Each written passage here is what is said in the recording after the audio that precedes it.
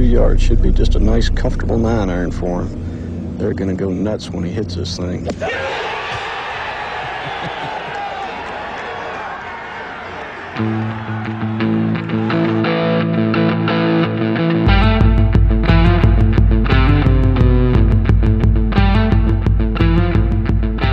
Yesterday's price is not today's price.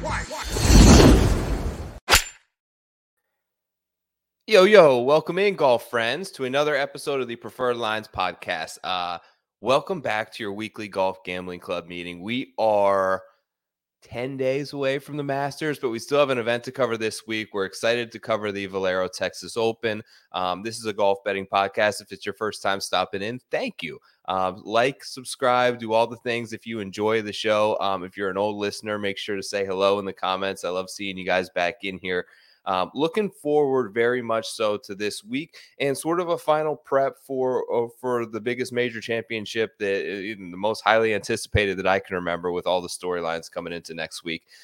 First, before we get started, got to shout out Fantasy Golf Pod. My boys Chad, Jish, Eric over there have the program on Wednesdays. They had the First Look DFS show earlier today. They've been bringing on a ton of great guests, extremely knowledgeable and like fun content. Like that's what we all kind of go for, fun and entertaining.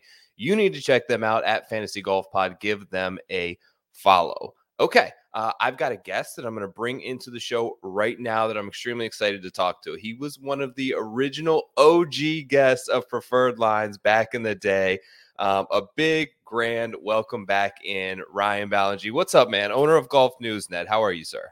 I'm great. Thanks for having me on again. I can remember tipping Adam Scott for some reason, and I was at Primland Resort when we did the show, and that left an impression all these years later. I was gonna say, I remember you being on the road and you had like just gotten in, you threw your AirPods in, but we really appreciated you making some time for us as we kind of just started off the show. It speaks to like a lot of your character, and there's so many new shows popping up. And Ryan, you've got all kind of new things I want you to talk about for a second over at Golf Newsnet, going on sort of on the radio side, which is really cool and interesting. Speak a little on that. So at the end of 2022, we launched Golf Newsnet Radio, which is a first of its kind, free to access 24/7 golf talk station. We launched in January iHeart. They're our primary partner for this. So we have it on iHeart for our U.S., Canadian, and parts of Australia friends. We have it on TuneIn for everybody else, because you can't listen to iHeart outside those geographies.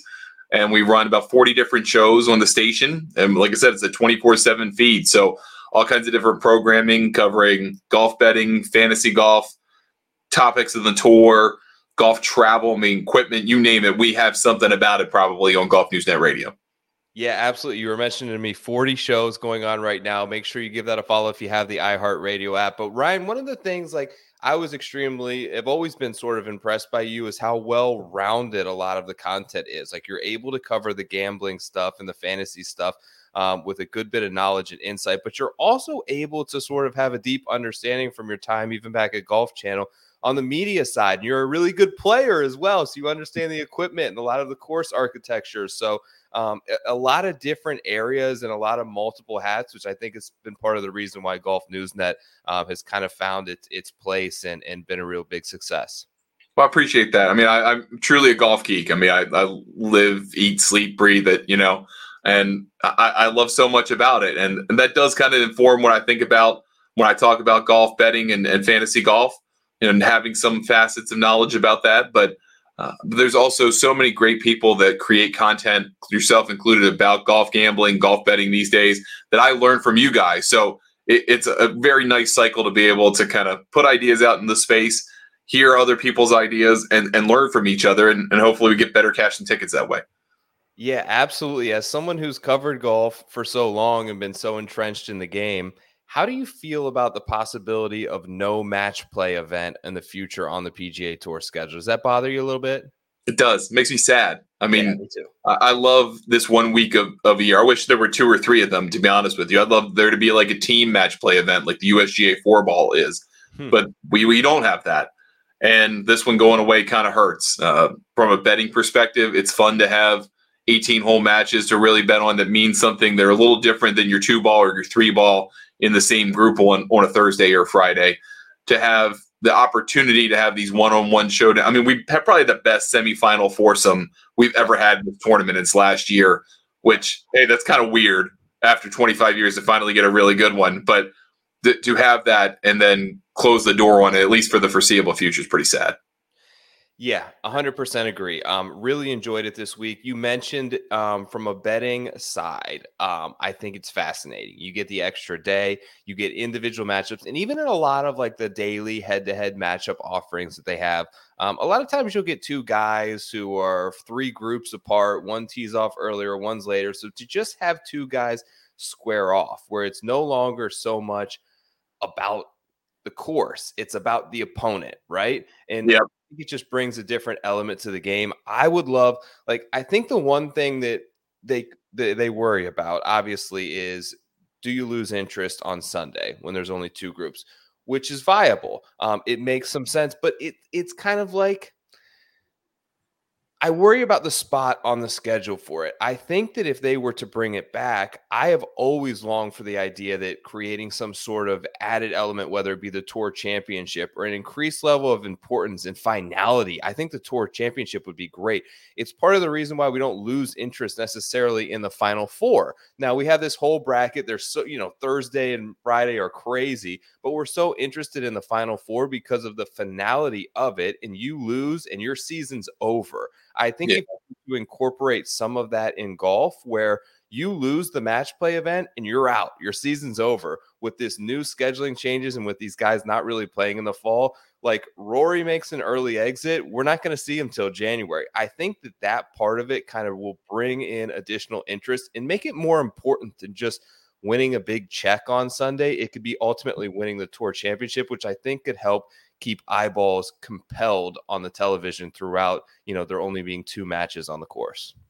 Yeah, I mean, the Tour's pushback is always, well, we play stroke play every week of the year but one, so why would we have match play to determine our champion? And I get that, but I would still love to see, and I posed this on one of my shows, instead of having 64 players in a match play event, have 32 and have like the top 24 in the world, and then 8 from the FedEx Cup, otherwise not in the designated events next year, let's say. Let them battle it out. And it's single elimination. I mean, the round robin thing is nice, but single elimination, make it mean something. 4 days, let's go. And if you win or if you get in the top 4, so you get a huge benefit if you're not in the designated events already. Or make it like Highlander style. Like if you get taken out, you're out of the designated events for a while. Or so. I don't know, something that can have, like you said, real consequences, real meaning for your season, not just, okay, I didn't win $3 million this week, I won $250,000 or something. Yeah, the evolution of the PGA Tour schedule continues to have some unknowns. There continues to be evolution just in the game in general, Ryan, and I'm interested in your thoughts on this. I know you've been pretty vocal on Twitter, but I want you to sort of vocalize this on the show about the changes to the golf ball.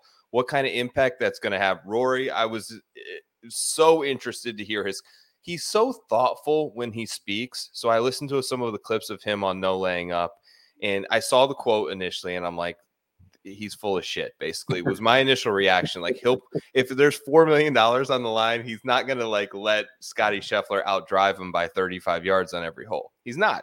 But I listened to it, and it's just interesting, the thought that he puts into things and the fact that he realized that this was going against the grain, and many of the players that he's friends with and that he's bonded with this last year in terms of this PGA Tour force, and we all got to sort of group together and do what's best for the PGA Tour. It's interesting. He's kind of the lone voice out on this island that I've heard so far. What are your thoughts on the possible ball rollback?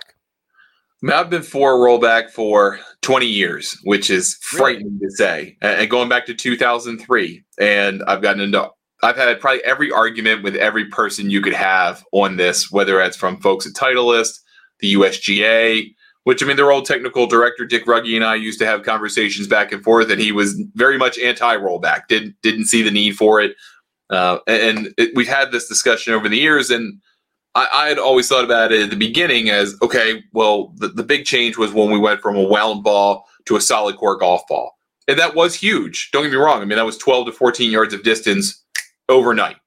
But in the last, let's say, 10, 12 years, a lot of those distance gains have been much more smaller. We've had years where actually distance has gone down just a touch, like 2007 is an example. But I think a lot of the distance gains in recent memory are because of different pieces of equipment that are better, maybe better driver heads. They're more forgiving across the face. So that means you're going to get more average distance just out of better performing equipment on miss hits. Mm-hmm. Shafts are better. I mean, they're incredibly better than they were even 10 years ago, much less 15, 20 years ago. It's amazing what you can do with a shaft these days.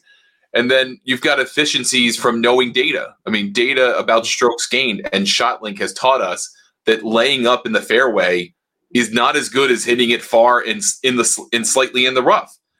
Everyone knows that now. Tiger and VJ knew that in the early 2000s and mopped up because they weren't afraid to hit foul balls. Well, now everyone knows that. So they play golf a little bit differently and a little bit more fearlessly because the statistics are on their side. And then we've got every kind of efficiency that you can gain from TrackMan and launch monitor usage. You know your swing. You know how to dial in your swing to certain launch conditions. And that's worth a good half dozen yards per player. So there's a lot of little pieces in why people are 20, 25 yards longer than they used to be. And you can't blame it all on the golf ball. And I wrote about this probably 5 years ago, retrying the whole case of how, if you were going to try to roll back the golf ball, what would you be rolling back? And what the number I really came to was about 12 to 14 yards. Well, that's exactly what the USGA is proposing, 12 to 14 yards. It could be a little bit more for some players, could be a little bit less for others, depending on your swing profile, your launch profile. But that's what I want. And if that's what they have to do maybe once in a generation to kind of keep acreage at bay, water's a really important resource, is going to be more and more scarce over time. The USGA has put a lot of time and effort into developing grasses that require less water use and can look good brown and work well. So it all fits together. It's not just necessarily about making golf courses play to their true length or their true architecture, although that's obviously a big piece of the argument. But I think Rory's got a point that depending on what the majors do, you could have a ball for the Masters, US Open, PGA, and Open. We used to have a ball just for the Open, by the way. It used to be the small ball. And that was a different diameter than every other week of the year on the PGA Tour. So you could have 4 separate major championship balls, and you could have a PGA Tour ball. So do you want to learn 5 balls, or do you want to learn 1 ball? And so I think that's kind of the point Rory's making is let's just consolidate this whole thing, agree to disagree with the USGA if you don't like it, but just get on board and deal with it. It's really interesting because I had never, as a very much an amateur who picked up golf after college and have gotten super into it over the last 15 years, I went to get a club fitting. So I went to get my irons fitted. This is about 3 weeks ago. Got a new set, picked out the heads, got the shaft right. And I think I'm like done, Ryan. And the guy's like, okay, now let's do the ball fitting. Yeah. So he literally, depending on the ball, was almost the biggest difference that I was seeing many times in terms of numbers was based on the ball that I was hitting. Like I could go from a 60 to a 60, whatever shaft you'd put in, and I'd maybe see like 2 or 3 yards difference. And this one was more consistent. But the ball, the difference, are you in favor? How would they work this? So is there going to be just one, like a PGA Tour stamp ball that they hand everyone a couple of sleeves on the first tee, and they're like, here's your golf balls, just like they have the NBA balls out there next to the court, just like they have NFL footballs inspected by the refs and handed to them before the game? Or players, do you envision still going to be able to play a Titleist or a Strixon, and they're all just versions of the exact same ball made by these different brands? How do you see that playing out? I think it's going to be the latter. I think you're still going to have all these manufacturers make the Pro V1 rolled back or the Tour BX rolled back or name your manufacturer just slightly rolled back. A number of them already have patents for slightly rolled back balls because about 15, almost 18 years ago, the USGA asked the manufacturers to make a version of a rolled back ball so they could try it out in these one-off tournaments. They played them in Canada, I think around 2008, maybe 2009, they tried them just to kind of see what that world would look like. They didn't go that direction at the time. So that's my guess, is that's the way they'll go about it. But a friend who's not in golf brought up a really interesting idea to me, thinking about the NBA, thinking about rolling space balls, thinking about NHL and kind of standardized pucks. What if the PGA Tour said, hey, we're going to have open bidding and we will let you become the official ball of the PGA Tour if you're willing to pay $150 million a year to be that ball? Would Titleist just jump at the chance, dump all of their contract players and say, we'll pay the fee, but everyone has to play a Titleist?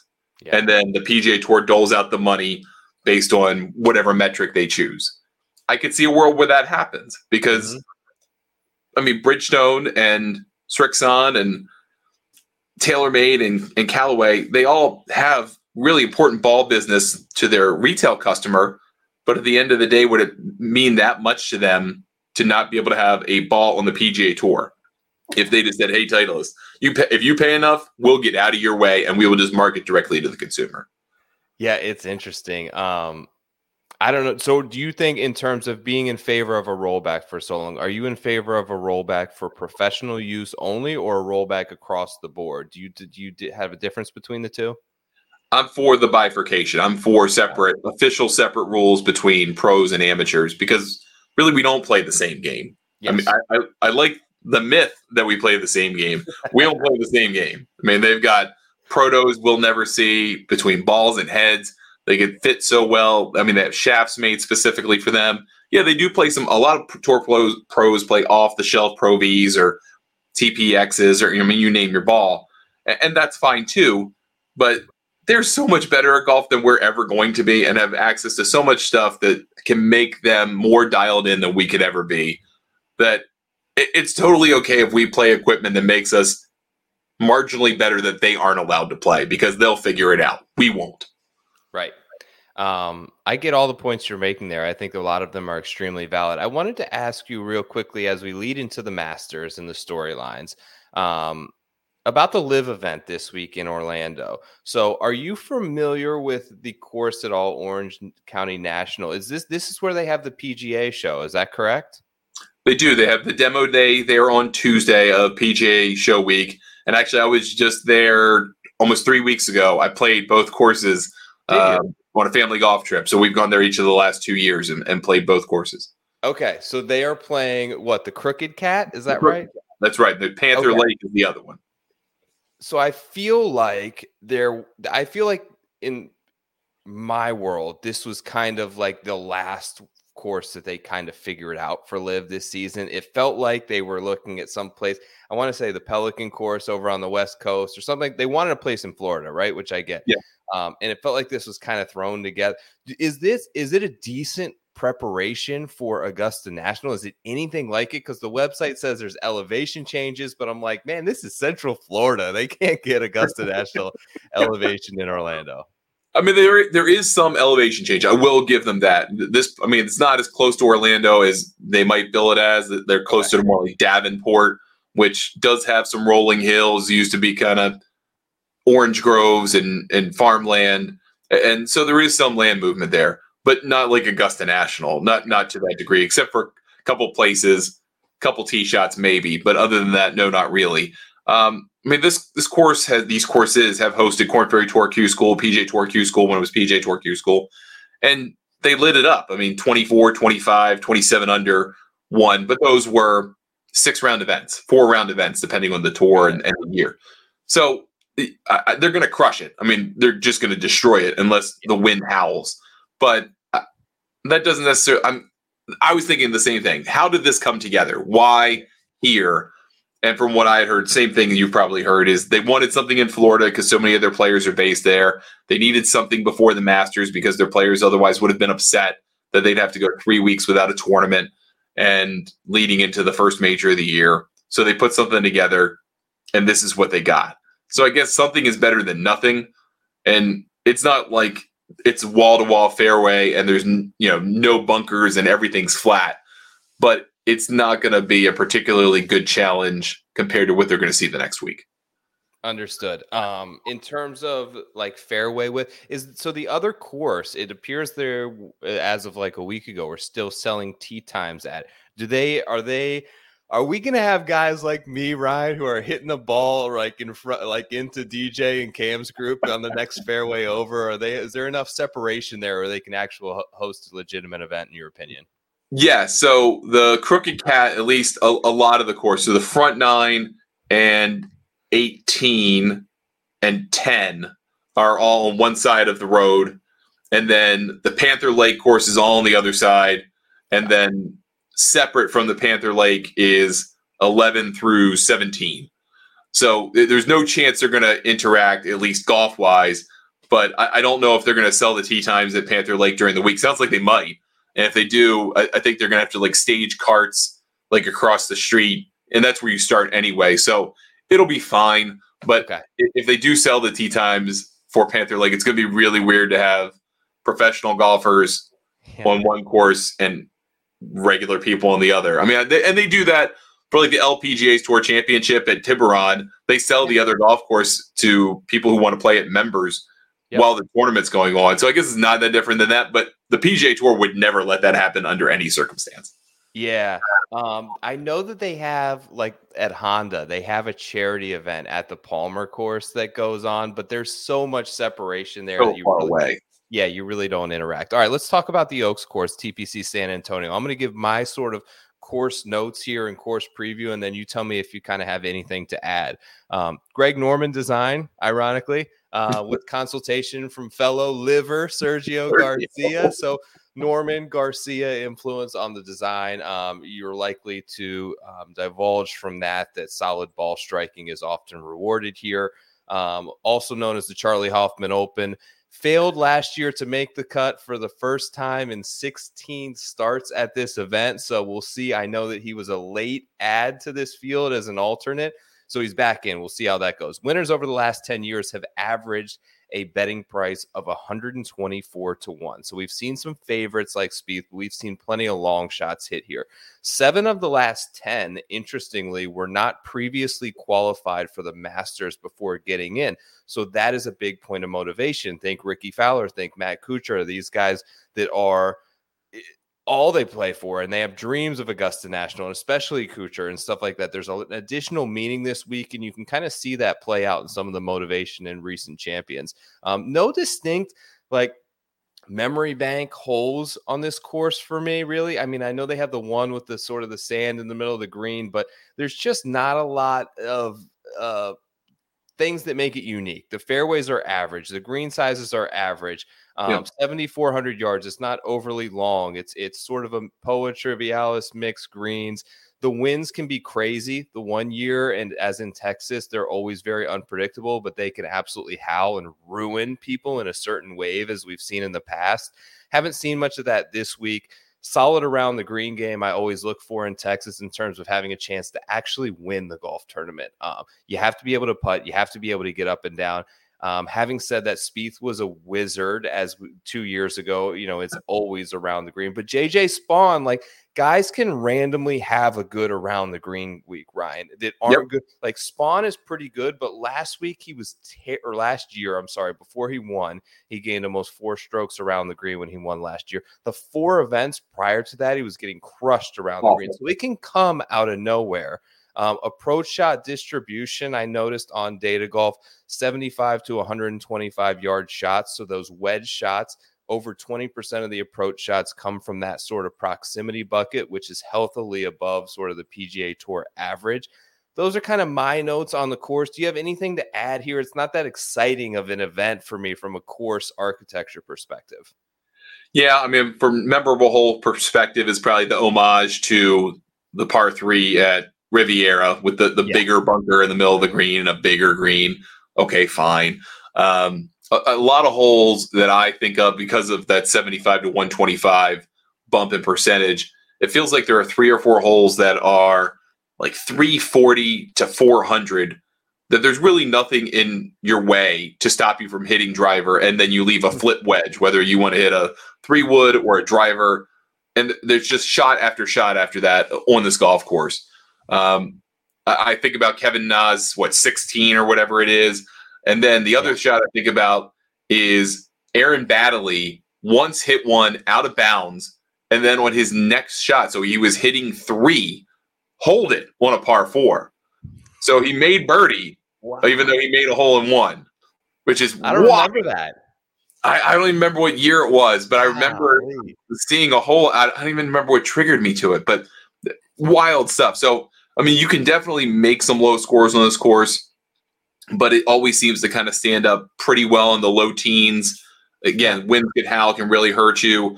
I think you don't have to be a good putter to win on this course. I always look at kind of the distribution of strokes gained in a top 25 in the event over maybe like a 5-year period. And this one has some of the lowest percentage of putting relative to other strokes gained versus any other course on the PGA Tour. Quail Hollow is maybe one of the other ones that comes to mind.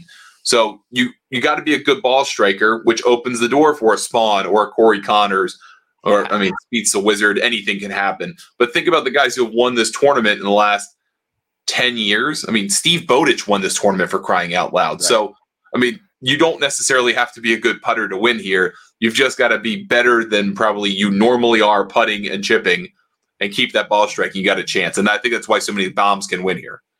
All right, I'm going to pull up the board. Let's look at some players. The betting board.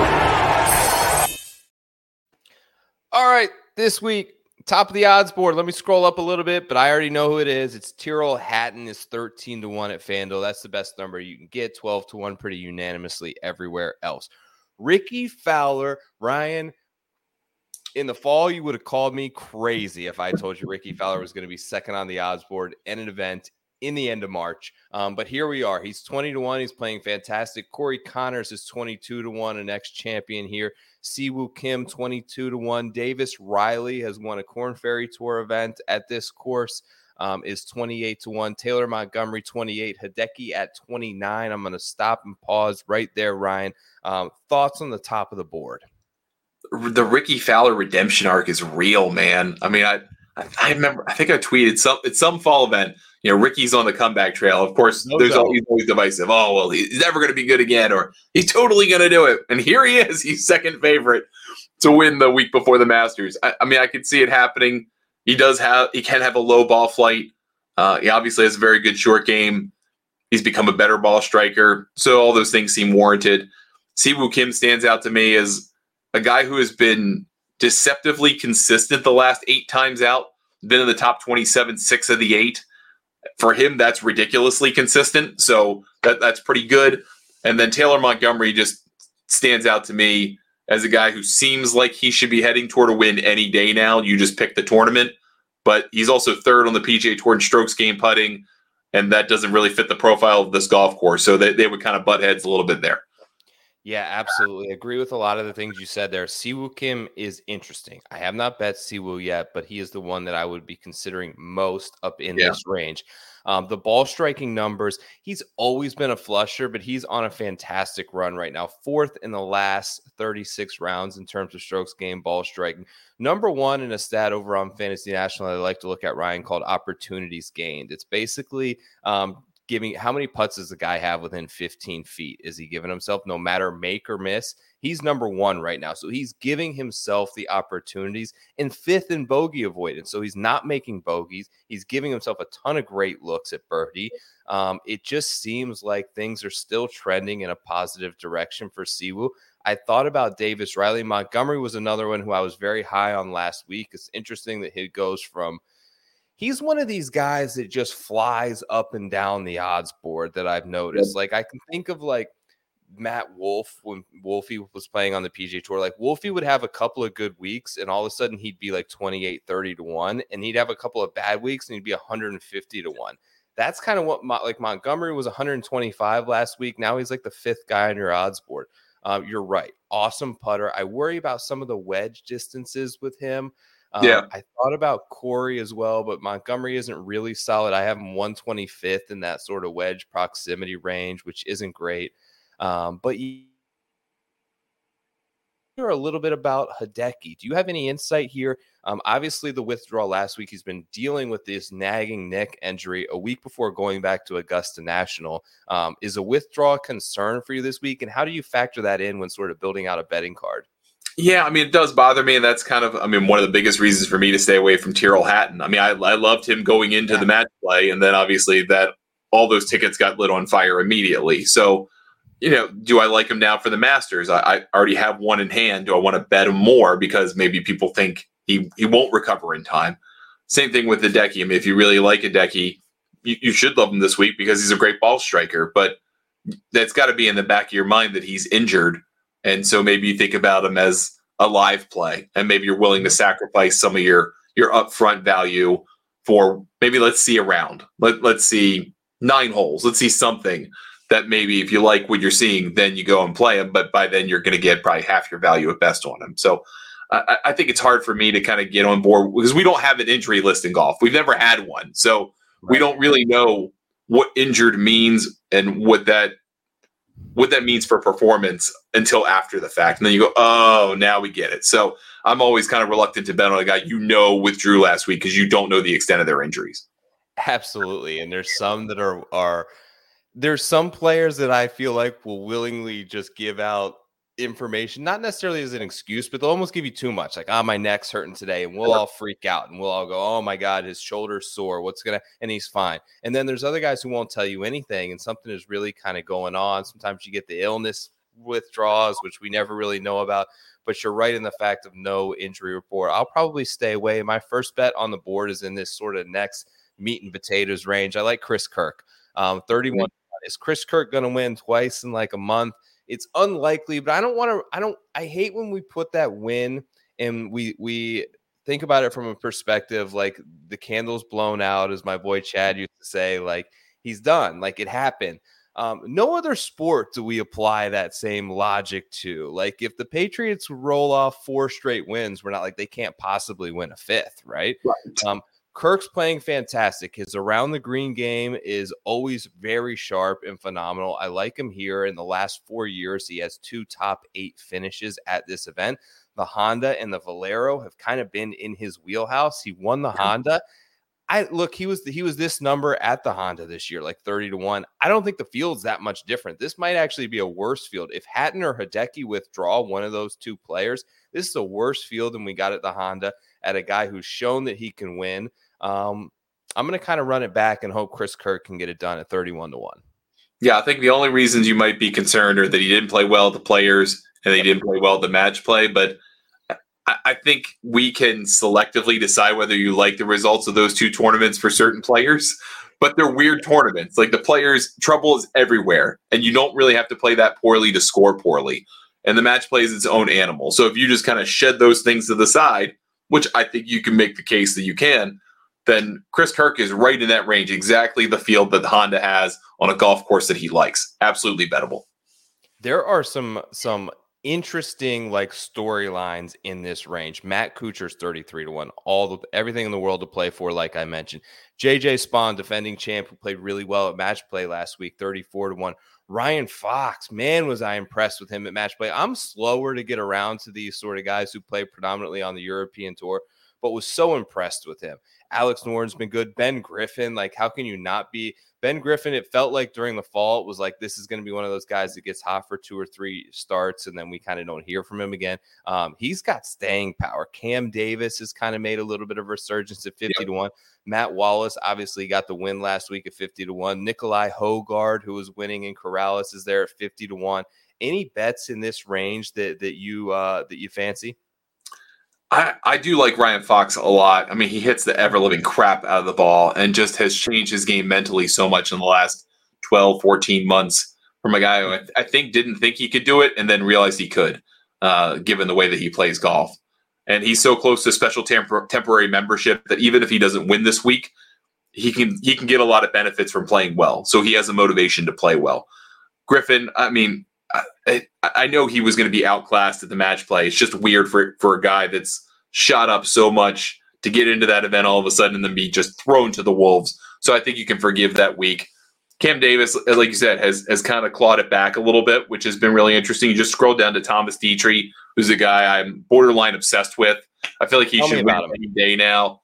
And he's got all the guys who did well in Punta Cana, except for like Sam Stevens, are all 45 or 50-1, basically, depending on where you shop. So whatever you thought the value of last week was, apparently it's about the same for everybody who finished in the top 5. So Dietrich's been playing great. And then the next name I actually really like a lot too, Aaron Rye. This fits him. He is a good ball striker. Not the best at some other stuff, but he fits the model of a guy who wins here. Not too long, hits it well, maybe has an above average short game putting week. He's a winner. I could very much see him winning this week. What do you okay. Mindset and like how you prepare for an event standpoint. What is there any benefits you think from the guys continuing to play through an event like Corrales that's standard PGA Tour 72 holes? You have a guy like Dietrich, you have a guy like Wallace who was out there and doing it in a stroke play event versus the shift to a match play style and then shift right back to something like Valero where you're not trying to pull off every shot when you hit one out of bounds and trying to make par somehow. Sometimes bogey is a good score. Anything to that, or are these guys good enough where they're easily going to adapt very quickly? That's a really interesting point. I've thought about that at times, not necessarily in the context of Punta Cana, but that you didn't qualify in the first place for match play. Whether you played the opposite field event or you're just this is your preparation or last chance saloon for the Masters. Think about the guys who have won here in recent memory, and you've got Spawn, you've got Spieth was trying to come back for some nasty stuff. You had Corey Connors in there. Those guys weren't. Corey Connors Monday qualified for crying out loud. So think about the guys who have won here, and you're going down the list. You got Andrew Landry, Kevin Chappell, Charlie Hall. None of these guys are screaming guys that just went and played the match play. So there may be something to that of, hey, you just played, and even if you got deep enough in the match play to get to the knockout rounds, you still played close to 54 holes, regardless the first 3 days. You're probably tired, and if you played like crap, you're tired and you played bad. So that's probably not a winning combination. Yeah. Okay, I want to move a little bit down the odds board because there's another guy that I like. I want to see what the best number is. Okay. I was looking at previous champs, Ryan. I don't know if you can see this little pennant that I have right over my finger here, Kent State University. So you mentioned Corey Connors. You go back to 2012, Ben Curtis. Ben Curtis actually worked in the Kent State University golf shop when I was an employee there. I was washing carts when I was 16 years old. So I knew Ben very well. There's another guy at 70-1. I love Taylor Pendrith this week. I think that he's the best value on your odds board. When I go back to that Korn Ferry start that I saw mentioned that Davis Riley won, which was at the Oaks course, Corey Connors finished, I believe, third. There was also an event at the Canyons course at TPC San Antonio. Now, this was at the same resort, different course, obviously, but Pendrith finished second in that event. 70-1, I feel like is awesome. I feel like he's played really good on some shorter courses, actually. RSM, Pebble, things where you're really not like stepping on the gas of his biggest weapon, which is driver, but that still is a weapon that he has in his bag. And when he's able to deploy some of the short game and some of the wedge work that he was able to on those shorter courses with a place where he can kind of bomb it without regard for total chaos. There's a few holes like that, like you mentioned, as long as he doesn't go full Kevin Na. He played well last week in Corrales, well enough for me. I think 70-1 makes a lot of sense as a potential breakthrough spot for Pendrith here. Yeah, fully agree. I was on him last week at Punta Cana. Obviously didn't quite work out as I might have hoped holding that ticket. But if you think about the way to play this golf course, you don't necessarily have to be long to win here. And so you think, okay, well, Pendrith being a long guy is a bad thing. But he's going to set himself up to have wedge shots that are basically flicks of the wrist for him all week long, as long as he keeps it in play, which means you're going to have chances inside 25 feet, inside 20 feet, 15 feet. That's the makeable range. And I think that's exactly playing into his hand. So I really do love Taylor Pendrith this week. Yeah, I mean, it's over 70 or 7,400 yards, which is still a long golf course, which still to me, it doesn't scream RSM. It doesn't scream Honda. It doesn't scream Pebble. Driver can absolutely still be a weapon. And if he's, but they're also wind courses, which we can have that here. So you could see that playing into it too. Yep. Great par 5 score. You got to get that done here. He's 12th in the field. Anything, Ryan, I'll just kind of open it up from this point in terms of a long shot that you like. I mentioned we've seen it happen historically at this event. The Brandon Wu's playing well. Will Gordon is there. We've been looking for a breakthrough. Anyone kind of stick out to you in this sort of like triple digit long shot bomb range?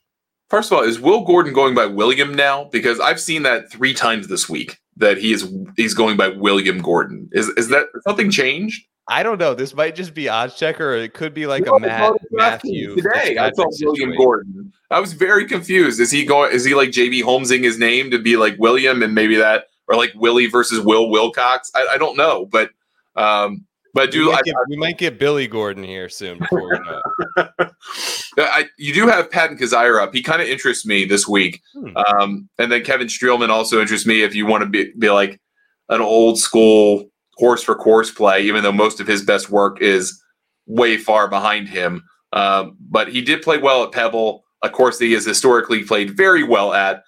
And then you're scrolling past Akshay Bhatia and Sam Stevens. I think both those guys are very interesting. Sam Stevens played very well last week at Corrales. He modeled out really well. Akshay Bhatia did not model out as well, but then you've got three guys who are a lot of interest or part of the storyline at Corrales. You got Austin Eckroat in there as well, who played very well too. So if you want to look in that range, I think you can justify that because the top of the board, like we've talked about, we've got a guy in Hatton who's probably hurt. We've got Matsuyama who's probably hurt. We've got a couple of guys who are probably just playing this to satisfy getting ready for the Masters or the 1-4 requirement. So you've got a whole lot of players at the top of the board that don't have a motivation to win, and there are plenty that do too. But I think you can get in this 150, 175 range, depending on where you go shopping, and you could find yourself a pick that you could convince yourself of very easily. Yeah, one that I actually like, Ryan, and I don't normally bet this guy because he's extremely volatile, but I've been noticing some signs of an increase in some of his strokes gain numbers. Garrick Higo's 125 to 1, who I took. Off the tee, he's gained strokes in 6 of his last 8 starts. On approach, he's gained strokes in 6 of the last 8 starts. Around the green, 6 of the last 8 starts. I know that he went through, and I'm not sure the coaching, but there was some sort of swing and coaching change where he wasn't happy, and he seems to really sort of be settling into a little bit of form on a guy who we saw win multiple times on the European Tour within a season. We saw him come right in and win at Congaree. It's sort of a wide open course there in South Carolina. So I kind of have a little bit interest at 125 to 1. And the other, all right, let's talk about Charlie Hoffman. Is there anything there for you? Like, are you a horse for a course guy where you're saying, look, this is just his spot. I don't care what the numbers tell me. I don't care how bad he's playing. You got to play Chucky Hoffman at the Charlie Hoffman Open.